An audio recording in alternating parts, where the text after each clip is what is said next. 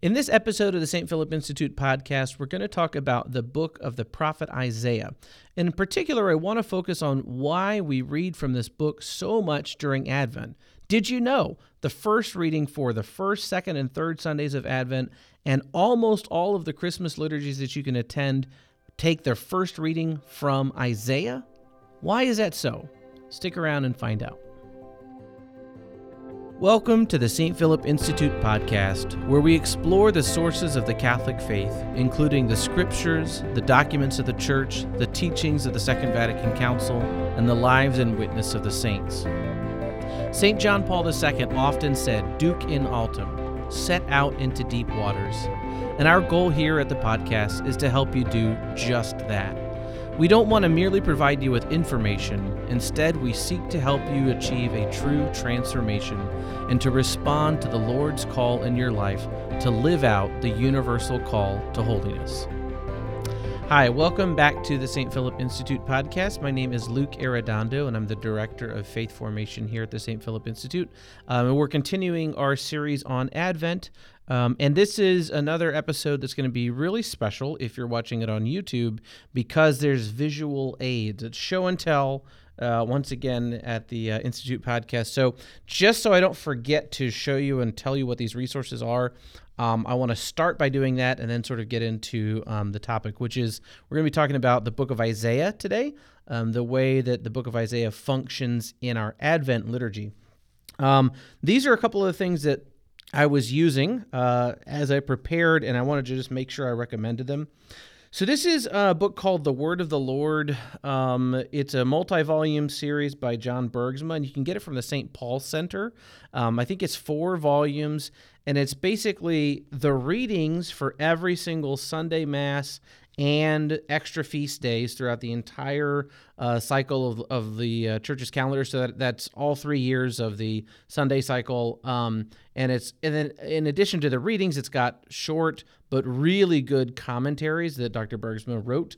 This is the special volume that has reflections on the Mass readings for solemnities and feasts, those things which are not just on Sundays but are on fixed calendar days. So I read his comments on Isaiah here, and it was very helpful. And I definitely would recommend, if you're interested in kind of entering deeper into Scripture, take a look at this set, again, from John Bergsma. It's called The Word of the Lord. You can get it from the St. Paul Center. Then I've also got, this is like a super easy book I think anybody would benefit from, okay?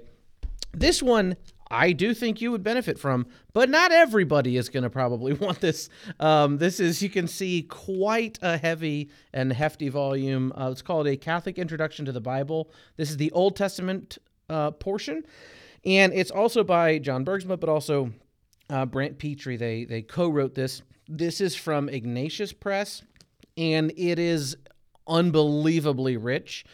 They go through every book in the Old Testament, which is quite a lot of them, and in each book they offer sort of a overview of like who the author was, what are the main themes, how is the book sort of subdivided, what are scholars interested in, where are the debates, where are the questions. It's got fantastic bibliography, certainly not light reading. It's more for people who are doing a little bit more in-depth study. And it's just a little over 1,000 pages. That's including the index. So if you don't read the index, it's under 1,000 pages. It's very, very excellent. But it's not really something that I think necessarily for anybody. But if you really want to dive deep, I really would recommend it. It's a fantastic book. So these are 2 I really leaned on for this episode. I've got over here the Word on Fire Bible. This is the Gospels volume. And actually, I'll probably use this in the next episode, the last episode of the series. So anyways, just want to make sure that I said what those were and show them to everybody. And we're not getting any money from that. It's just, I really like those books. And if you're interested in some of the stuff that we do here, I think you'll find those helpful. All right, so the real focus of this episode, now that I've done that, is I want to talk about the book of Isaiah, which is a daunting task because it is a super long book. It's over 60 chapters. And obviously we can't cover the entire thing. So what I want to try and do to kind of rein it in a little bit is really look at why we're reading in the Advent series, or in the Advent season rather, why we read from the book of Isaiah. So I've got the lectionary readings pulled up here on my computer. The first Sunday in Advent, we have the first reading is from Isaiah. It's Isaiah 63. All right, the second Sunday in Advent, first reading is from Isaiah chapter 40. Third Sunday in Advent, anybody want to guess? It's from the first reading, third Sunday of Advent, from Isaiah.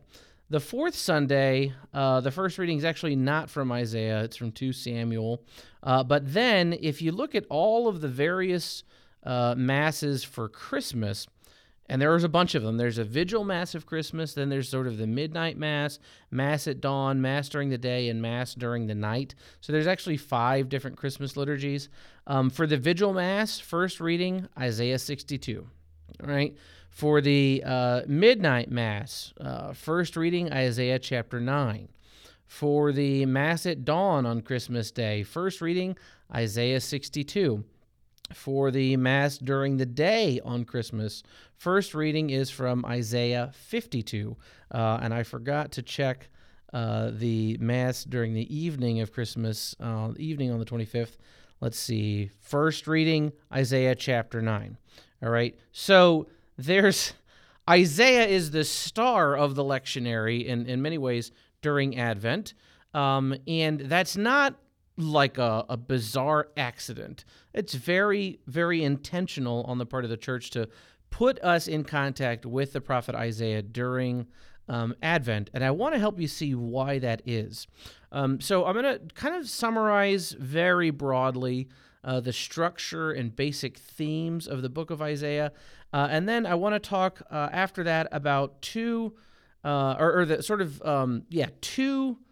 key prophecies in Isaiah that are really important during the Advent season, and then sort of kind of sum up by saying, why are we reading these passages during Isaiah? So it's kind of a lot during Advent, kind of a lot to do, but that's kind of the goal. So first, the overall structure, right? Isaiah, as I said, is a very long book. I think it's 66 chapters. It's over 60. And in scholarly treatments, it's sort of divided into like chapters 1 through 39, and then 40 forward, or something like that. Maybe it might be 1 through 40 and then 41 and forward. But around the 40th chapter, it's sort of part 2, right? And the first half of the book focuses mostly on the relationship between Israel and their Assyrian captors, right? So there's 2 major captivities that the Israelites experience, and you see this in the books of the prophets: the Assyrian exile and the Babylonian exile or captivity. So in both cases, Assyria and then Babylon conquer and are, lording their authority over the people of God. And in Isaiah's time, both of these are taking place. So you see sort of the end of the Assyrian exile and then the beginning of the Babylonian captivity. Those are both captured in the book of the prophet Isaiah. And in a very broad way, the whole book of Isaiah is focusing on really 2 sort of critical aspects of the Israelites. And that's, on the one hand, they are being unfaithful to God. They are not living in accordance with the covenant. So they are suffering. They're suffering being under the power and the authority of the Assyrians. But also present in Isaiah is this hope for restoration and consolation. So the book of Isaiah, you could say, is about suffering and consolation. And the causes of suffering mostly is the infidelity of the Israelites. And then the restoration is because God wants to restore them and bring them back. It's not because they've worked their way out of it, but because God wants to have mercy on them and pardon them. And so you see kind of throughout the overall structure of Isaiah different portions of the story where it seems like Israel's getting back on track, and then sin might rear its head again, and then they have to suffer again. But throughout the sort of long trajectory of Isaiah is this hope for restoration and consolation. And in this way, Isaiah as a prophet, right, and the book of Isaiah is just very much like the Old Testament. I mean, when you look at the Old Testament as a bigger story, this is what you see. You see the people of Israel living in a broken covenant relationship with God. They just can't seem to get it right. God wants to do all of these things for them and does miraculous things for them all the time, and yet they sort of wind up going back to their sinful ways, rejecting the special relationship that God, wants to pour out for them. They're just not ready for it in some very, very key ways. And you can see this in the beginning right away, chapter 1 of Isaiah. There's this long litany of all of the evils of Israel, all of the sins that they are committing, and the ways that they are displeasing to God. And what was sort of, striking about it is a lot of the discussion at the very beginning of the first chapter is Isaiah's, voice is giving witness to what the offenses were of Israel. There's a lot of discussion about the sacrifices, the prayers, the liturgy being unwanted, that God doesn't want them. And it's not because those kinds of things are bad, but it's because they are not living the covenant that requires that worship. So in other words, it's that they are being faithful to offering sacrifices, to doing some prayers and maybe even some fasting, but they're not really experiencing conversion. They're not experiencing a change of their heart. They're merely going through the motions. And this is described very, very poetically by Isaiah. I'm going to actually just read a section of this so that you can sort of get a sense of what it means, because it is quite strong. So this is the very beginning of the book of Isaiah. The vision of Isaiah, the son of Amos, which he saw concerning Judah and Jerusalem, in the days of Uzziah, Jotham, Ahaz, and Hezekiah, kings of Judah. Hear, O heavens, and give ear, O earth, for the Lord has spoken. Sons I have reared and brought up, but they have rebelled against me. The ox knows its owner, and the donkey its master's crib, but Israel does not know. My people does not understand.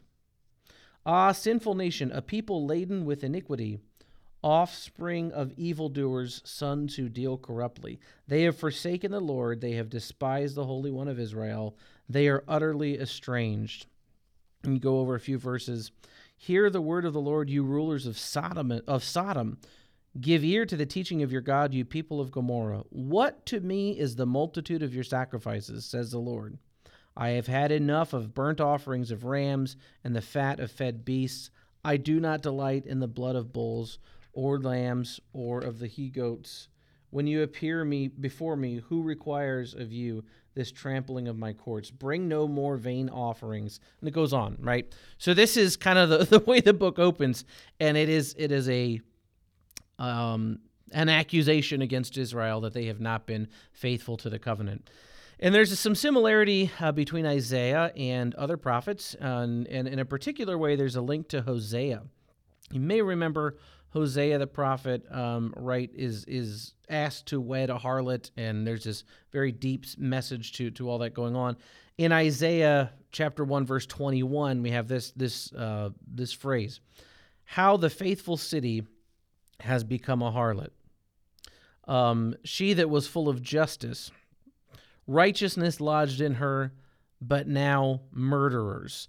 And so there's this sort of identification of Israel as a harlot and as being sort of the home of murderers. So because there has been such infidelity to the covenant, there is punishment and chastisement coming for the Israelites, right? This is the story of the Old Testament sort of on repeat. They are going to be punished. They're going to lose the things that they are taking pleasure in. They will be stripped of their possessions. But even in the first chapter, we have this glimmer of a restoration and of hope. We see in chapter 1, verse 27, Isaiah says this, "But Zion shall be redeemed by justice, and those in her who repent by righteousness." So this is the way the book opens up, that you have not been living the covenant, but Zion is going to be redeemed. And if you repent, you will be redeemed by justice and righteousness. Throughout sort of the overarching structure of the book, you have kind of like 5 main themes, and I'm drawing these straight from John Bergsma and Brant Petree's excellent book. So this is the way that they sort of outline the main problems, the main themes in Isaiah's book. First is the judgment of Jerusalem, which we've already talked about. Because of their covenant infidelity, they're going to receive judgment and punishment. There's also the problem of liturgical worship. So they're keeping the sacrifices, but they're not keeping the law, aside from the liturgical part of the law, and that has to be worked out. A third theme is repentance, restoration, and forgiveness of sins. And you see this even in chapter 1, verse 18 of chapter 1. "Though your sins are like scarlet, they shall be white as snow. Though they are red like crimson, they shall become like wool." A fourth theme, Zion as the bride of Yahweh. I already made reference to that harlot passage in verse 27. And in the Vigil Mass of Christmas, Isaiah chapter 62, we get another reference to this. So Isaiah 27 says, "You have become like a harlot." But if we look at the reading from the Vigil Mass of Christmas, I'm going to go ahead and read that right now. This is Isaiah 62. So that's chapter 1. It says, "You've become like a harlot," right? 62, way later, a lot of stuff has happened. Listen to this description. "For Zion's sake I will not be silent, for Jerusalem's sake I will not be quiet, until her vindication shines forth like the dawn, and her victory like a burning torch. Nations shall behold your vindication, and all the kings your glory. You shall be called a new name pronounced by the mouth of the Lord. You shall be a glorious crown in the hand of the Lord, a royal diadem held by your God. No more shall people call you forsaken or your land desolate, but you shall be called my delight, and your land espoused. For the Lord takes delight in you, and makes your land his spouse. As a young man marries a virgin, your builder shall marry you. And as a bridegroom rejoices in his bride, so shall your God rejoice in you." And I think just kind of contrasting the opening in chapter 1 with this verse, this reading that we use at the Vigil Mass of Christmas, you see sort of like the big story of Isaiah, that on the one hand there is punishment that is due, but God wants to restore Israel. And towards the end of the book, in chapter 62, nations will behold your vindication, and all the kings your glory. And where in chapter 1, Isaiah is describing Israel as a harlot, here in chapter 62, as a young man marries a virgin, your builder shall marry you. And as a bridegroom rejoices in his bride, so shall your God rejoice in you. All right, so it gives you a sense of this. So that's a fourth theme. Again, first one is judgment. Second is the problem of worship. Third is this repentance and restoration, forgiveness of sins. The fourth overarching theme is Zion or Jerusalem, the people of Israel, as the bride of Yahweh. And then the last part is the judgment of the wicked. And there's something interesting about Isaiah where more clearly than any other place in the Old Testament, you see this sort of universal scope of salvation that's possible.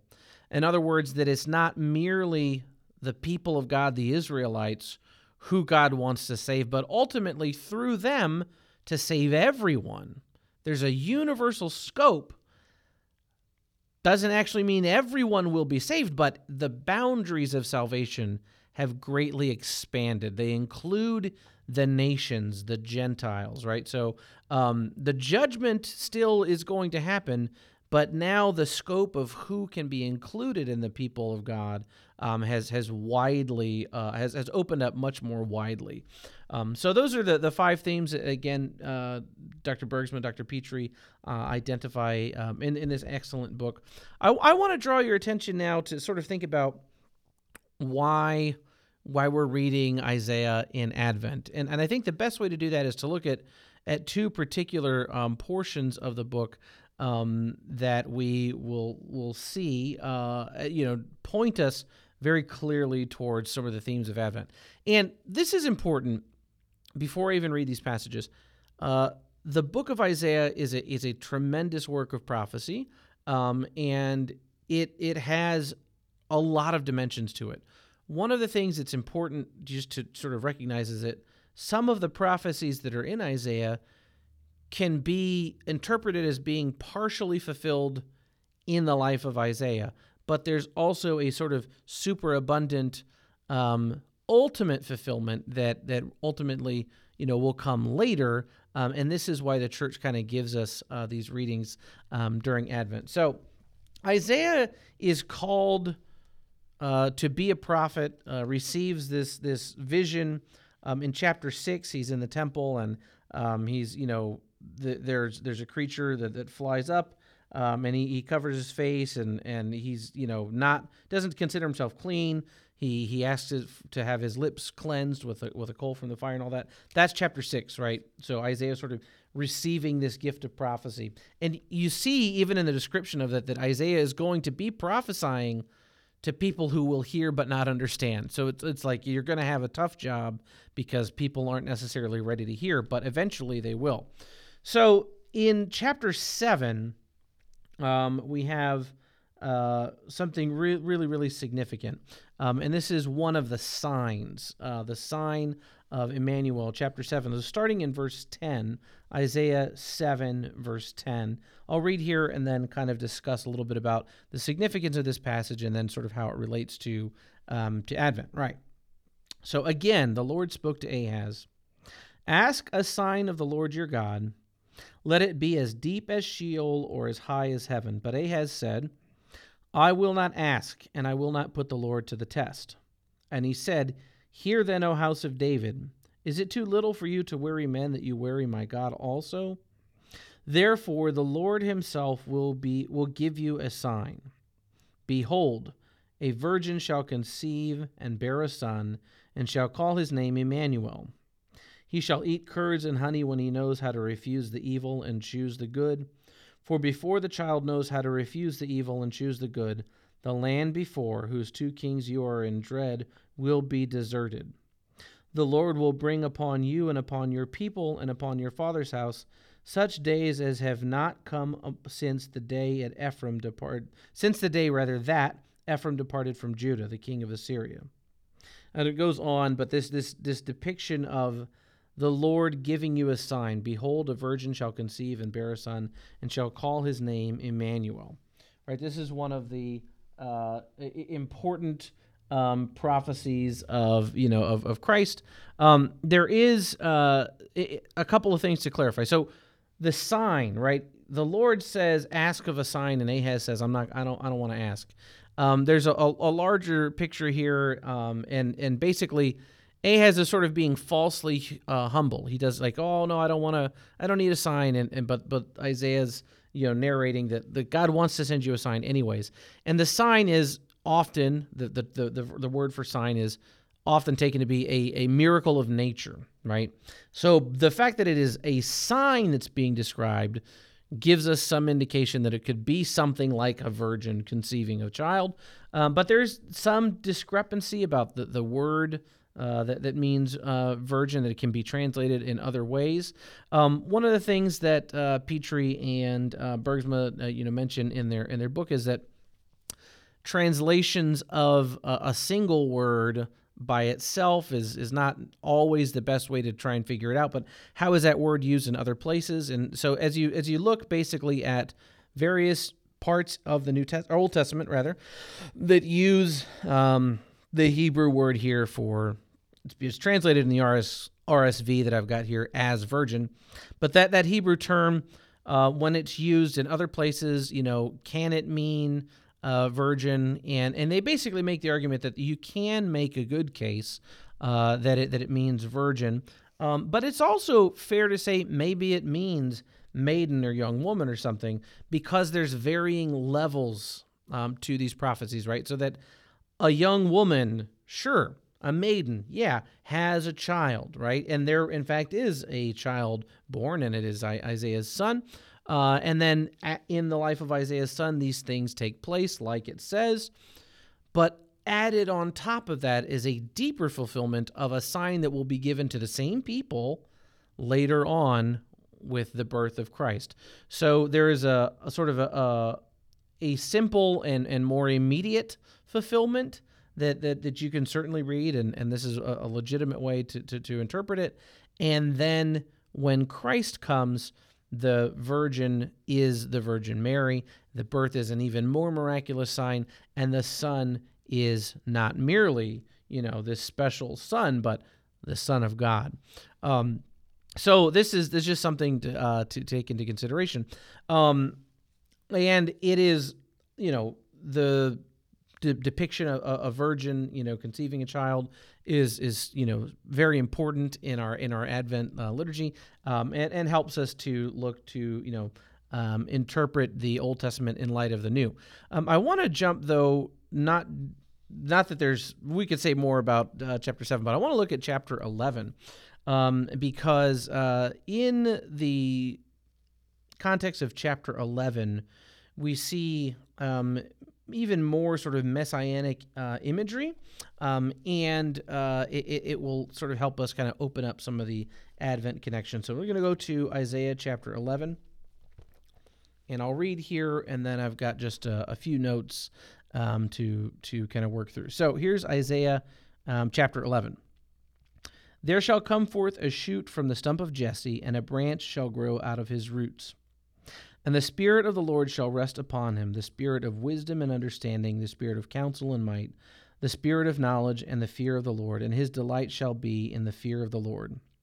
He shall not judge by what his eyes see, or decide by what his ears hear, but with righteousness he shall judge the poor, and decide with equity for the meek of the earth. He shall strike the earth with the rod of his mouth, and with the breath of his lips he shall slay the wicked. Righteousness shall be the belt of his waist, and faithfulness the belt of his loins. The wolf shall dwell with the lamb, and the leopard shall lie down with the kid, and the calf and the lion and the fatling together, and a little child shall feed them. The cow and the bear shall feed, their young shall lay down together, and the lion shall eat straw like the ox. The suckling child shall play over the hole of the asp, and the weaned child shall put his hand on the adder's den. They shall not hurt nor destroy in all my holy mountain, for all the earth shall be full of the knowledge of the Lord, as the waters cover the sea. And it goes on. There's a very universal dimension here in Isaiah 11, describing this shoot of Jesse, who will have the Spirit of the Lord, who will have the gift, the Spirit of wisdom and understanding, counsel and might, fear of the Lord. But he will also judge rightly. He will judge and with equity make his decisions right. And then this discussion about animals is really sort of a reference to creation and to sort of a restoration of peace, even of creation, right? Where you have this mention of the waters of the sea, kind of pointing us back. So Isaiah here brings up this messianic theme, and he envisions a king like David, but not just a descendant. Rather, it's another David that comes from the stump of Jesse, which is David's father. He is capable of supernatural judgments based on truth and not on appearances, and he has a healthy respect and fear for God's authority. The fear of the Lord is emphasized twice, right? And it really gives us this notion that this king will, in a singular way, have loyalty to the Lord. This is one of the things that the Israelites struggle with all throughout salvation history, is a sort of a half-hearted fear of the Lord, a half-hearted loyalty. But this new king, this Davidic king, will even do more. So as we look, again, Isaiah is so large, there is a notion of the restoration of the people to their land. So we'll go back into Isaiah chapter 11. I'm going to jump forward to verse 15. And the Lord will utterly destroy the tongue of the sea of Egypt, and will wave his hand over the river with his scorching winds, and strike it into 7 channels, that the men may cross dry shod. And there will be a highway from Assyria for the remnant which is left of his people, as there was for Israel when they came up from the land of Egypt. That is a new exodus. That is bringing the people back from Assyria back to their land through a highway. There's the scattering of water that is mentioned, and there's explicit discussion of the coming up from the land of Egypt and crossing dry shod. The Lord will wave his hand over the river. All of these images of the Exodus, right, are present here in Isaiah. And this is really gets to one of the key visions of Isaiah, the hopes of Isaiah in his prophecy. He wants and is promising, he wants to see in his promise that this will happen, a new king and a new kingdom. So the people of Israel have been waiting for a Davidic successor. They're finally going to get one from the line of David, who will possess wisdom like Solomon and will be filled with the gift of the Holy Spirit. There's new creation. Jerusalem, or Mount Zion, is referred to throughout the book of Isaiah as the highest of all mountains. All of the nations of the Lord are going to be streaming toward it. And there's different depictions where Zion is treated as a new Eden, so a new creation with Mount Zion at the center and not the Garden of Eden. And a new Exodus, right? The Israelites are going to return from their exile and unite, this time with the Gentiles, in the worship of God at the mountain of Jerusalem. All right, so this is real fast, just trying to jump through a couple of things in Isaiah, but I want to just kind of point out one particular thing in terms of readings for the Advent season. I already showed you that Isaiah is just all over the place as you're looking at the readings for Advent and then even into the Christmas liturgies. The midnight Mass reading from Isaiah is from chapter 9. And really, if you want to actually take a little bit more time than I can cover in this podcast, go to Isaiah 7 and read from 7 all the way through the end of 11. All right, you could read more, but if you just read from 7 to 11, what you see is frequent, repetition of a theme of a child that is going to be delivering Israel, right? So 7 is the virgin will conceive. Chapter 9, which we read at the midnight Mass of Christmas, chapter 9 from Isaiah, verses 1 through 6. This is the reading. The people who walked in darkness have seen a great light. Upon those who dwelt in the land of gloom, a light has shone. You have brought them abundant joy and great rejoicing, as they rejoice before you as at the harvest, as people make merry when dividing spoils. For the yoke that burdened them, the pole on their shoulder, and the rod of their taskmaster you have smashed, as on the day of Midian. For every boot that trampled in battle, every cloak rolled in blood will be burned as fuel for flames.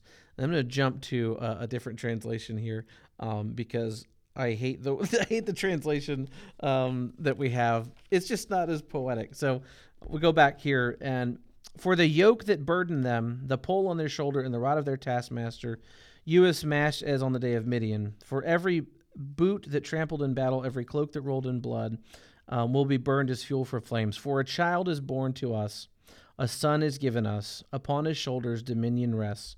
They name him Wonder Counselor, God Hero, Father forever, Prince of Peace. His dominion is vast and forever peaceful, from David's throne and over his kingdom, which he confirms and sustains by judgment and justice, both now and forever. So a couple of things here. First of all, that's the same translation. I didn't realize. It makes sense that they would use the liturgy translation here in the book, but they've got the alternative readings here. So instead of Wonder Counselor, God Hero, we could have Wonderful Counselor, Mighty God, not God Hero, and then Everlasting Father rather than Father Forever, and Prince of Peace. And I like that reading, not just because I like Handel's Messiah, but I think it's just more poetic. Anyways, aside from the translation, what is this reading describing? This is kind of putting us back into the big picture of Isaiah and why we use Isaiah so much in Advent, which hopefully this episode has helped you understand. Let me know if it did. I hope that it did. Isaiah is describing the life of Israel during his time where they were under the punishment of being in the Assyrian exile and then the Babylonian exile. They were stripped of their land. Their temple, was overtaken. They had lost because they were not faithful to the covenant, and things looked really bad. But in Isaiah 7 through 11, you have this description of children who were going to be born, who were going to change this. And in chapter 9, you have this understanding of the son that is given, that was born of this virgin, right? On his shoulders dominion rests. They call him Wonderful Counselor, Mighty God, the Everlasting Father, the Prince of Peace. His dominion is vast and forever peaceful. And who is this child? He comes from David's throne. He reigns over that kingdom and sustains it now and forever. That's not just something that matters for the prophet Isaiah when he was living in the 8th century BC or whatever it was, right? It's something that matters for us, for salvation history, and in an ongoing way. And this is why the church points us so strongly to the book of the prophet Isaiah during Advent. Because what is Advent supposed to be about? If you remember the first episode, I read a quote from the Catechism. I'm not going to read the whole thing right now, but it basically says that the Catechism describes Advent as a time in which we, as the people of God today, are called to re-enter into that same sense of expectation for the coming of Christ. We're looking for his second coming and trying to remember his first coming.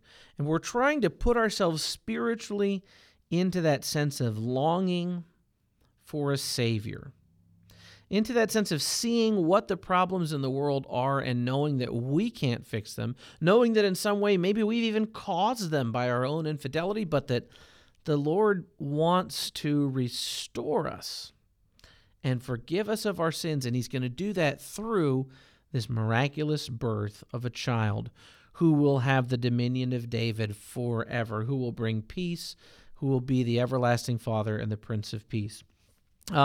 In a book that I was using to prepare for this, I found this quote, and I think it's a really cool way to end because it helps us to see the way that if you're reading Isaiah now as a Catholic, as a Christian, you're studying it, trying to figure out what it's about, and you see it in the liturgy, and the church is giving it to us over and over and over. It's like, you don't like Isaiah? Too bad. Here's some more, right, during Advent. Why? Because we want to be able to figure out spiritually how to enter into that same sense of expectation and longing and need for a Savior and look forward to the second coming. So I like this quote. In depicting the return from exile, which we just looked at in chapter 11, as a second Exodus, Isaiah employs a back-to-the-future technique that linked God's future act of deliverance, so think here of the second coming, with his mighty deeds in salvation history. In this way, Isaiah emphasized that the God of Israel's earthly history was still active and capable of intervening in power to form his people's future. So, sum that up, the reason that we're reading from Isaiah at Mass and the Liturgy of the Hours during Advent is to help us remember and re-enter into what happened when Isaiah prophesied of a son who would be born of a virgin, and then Christ was born, and then Christ came, and he did everything that he did, and he's going to come back. We want to be able to do all of that, hold that all together all at once, and that's exactly what Isaiah does. He employs a back-to-the-future technique that linked God's future act of deliverance with his mighty deeds in salvation history. So I hope you enjoyed this episode. I know it was a little bit long, but you try and summarize 66 chapters of Isaiah and explain how it relates to Advent. And if you can do it faster, awesome. So I hope you enjoyed this. Thank you so much. And stick around for our final Advent episode. We've got one more left. Thanks.